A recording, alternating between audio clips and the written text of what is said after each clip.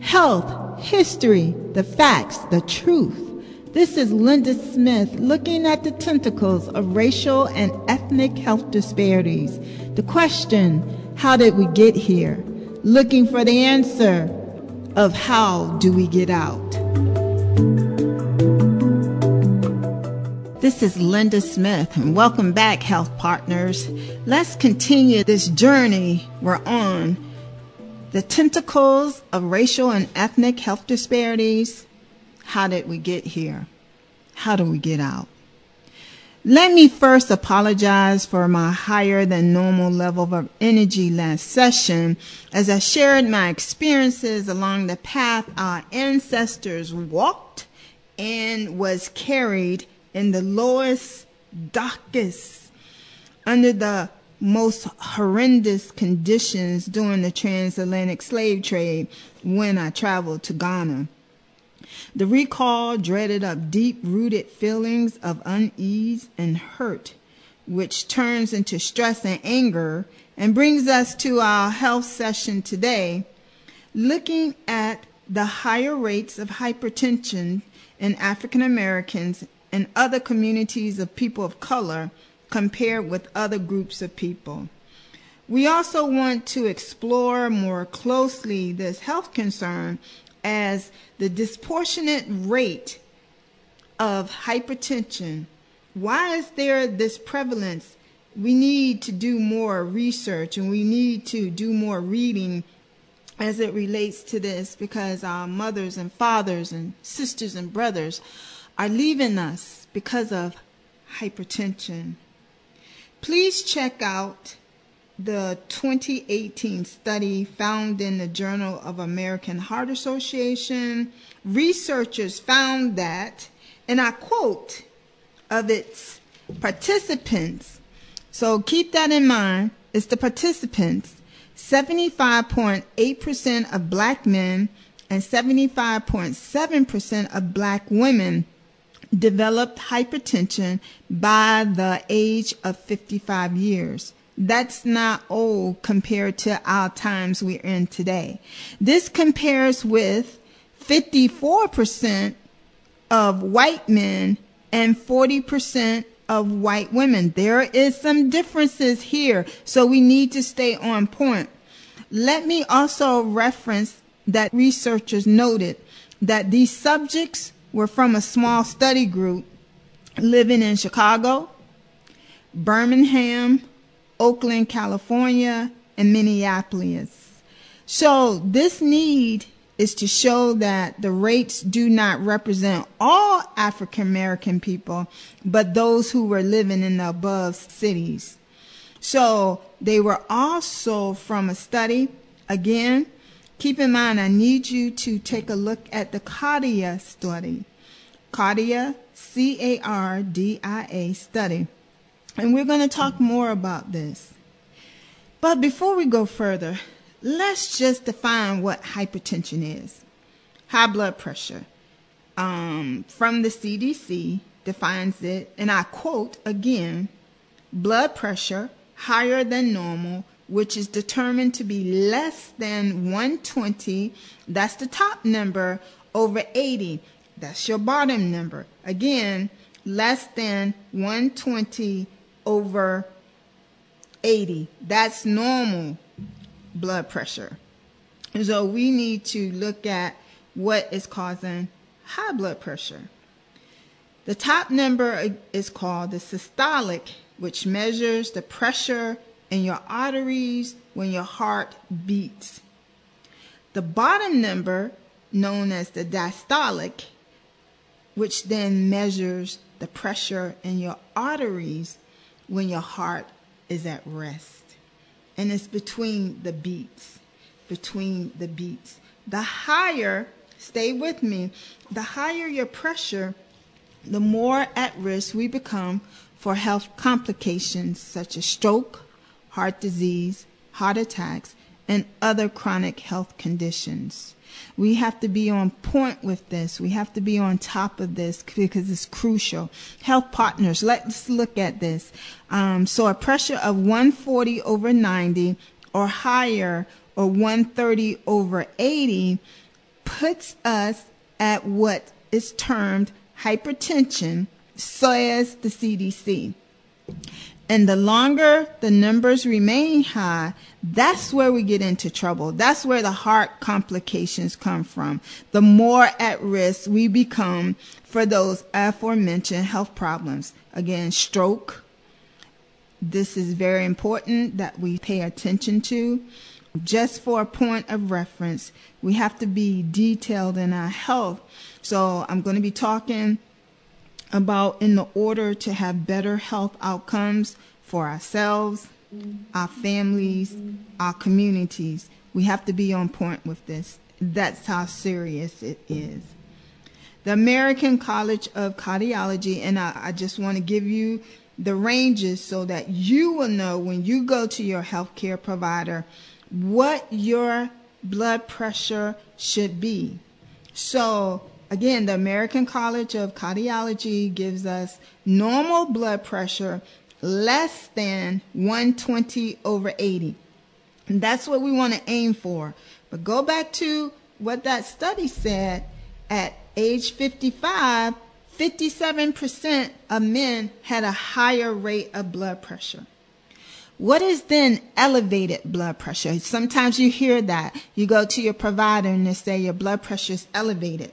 Well, that's between 120 and 129. That's your top number, and it's less than 80. So now your blood pressure is considered elevated when it's more than the 120. Okay? So where do we get into the high blood pressure or hypertension?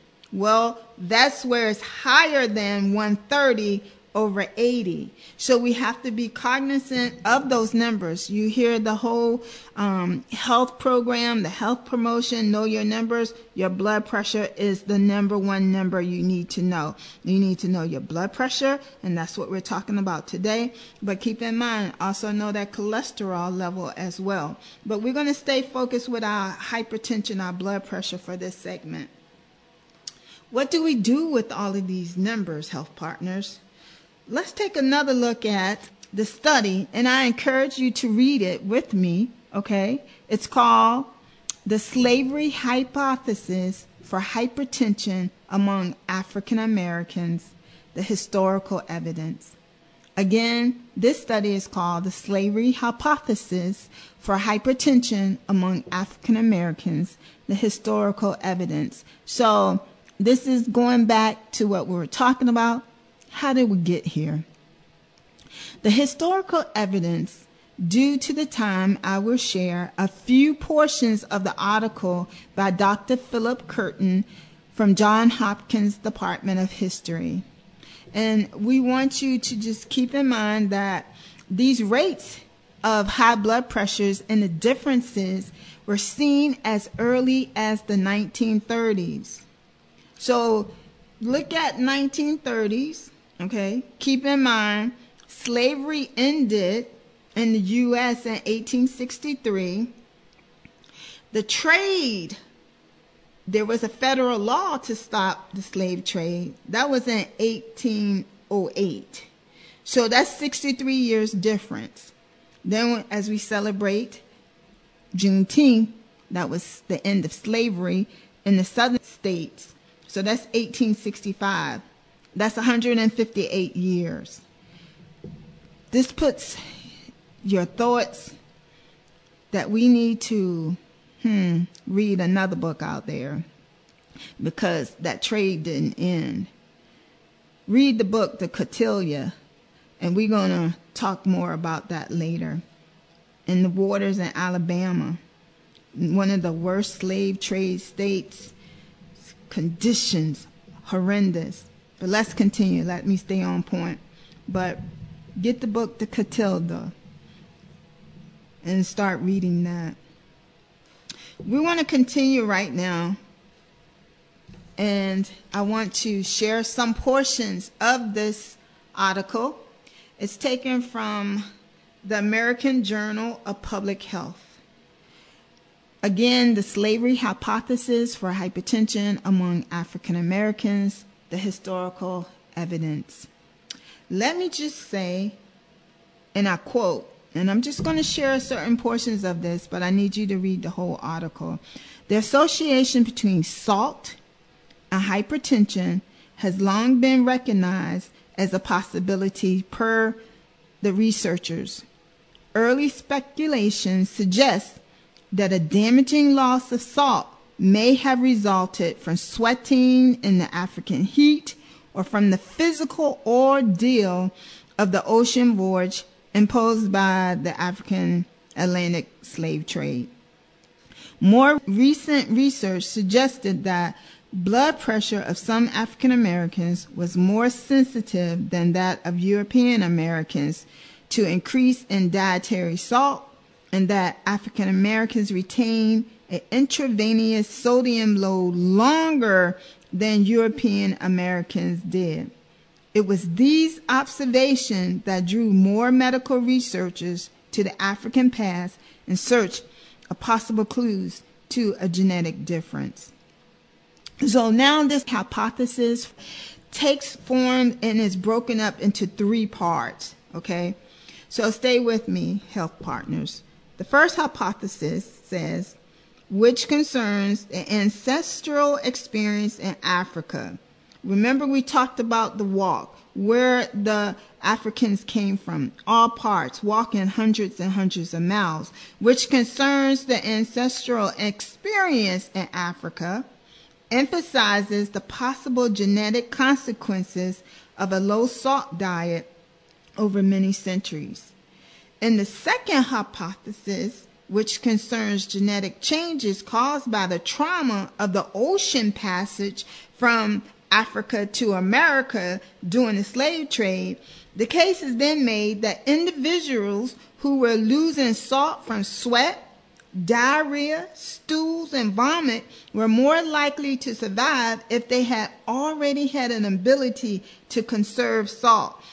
This ability, which had survived value in the slave trade, would be passed on to their children and would later cause hypertension and death in the African American community. So remember we talked about the conditions in which our ancestors were packed. There was a tight pack and a loose pack in the slave holes where our ancestors were put.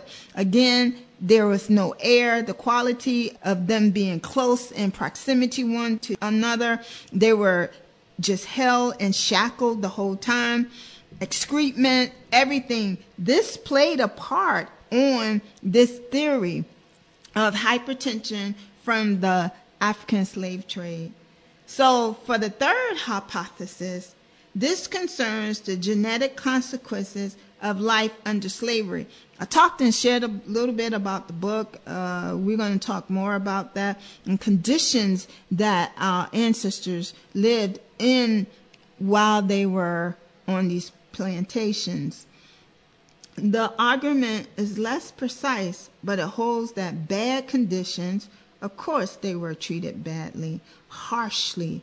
They still were not given proper foods. We're going to talk about foods and that our ancestors had to survive on and what we're still eating today, and the cause of high death rates and hence genetic change among the survivors. So that's a lot that this article brings forth, and it's just a hypothesis, but it's something to really consider.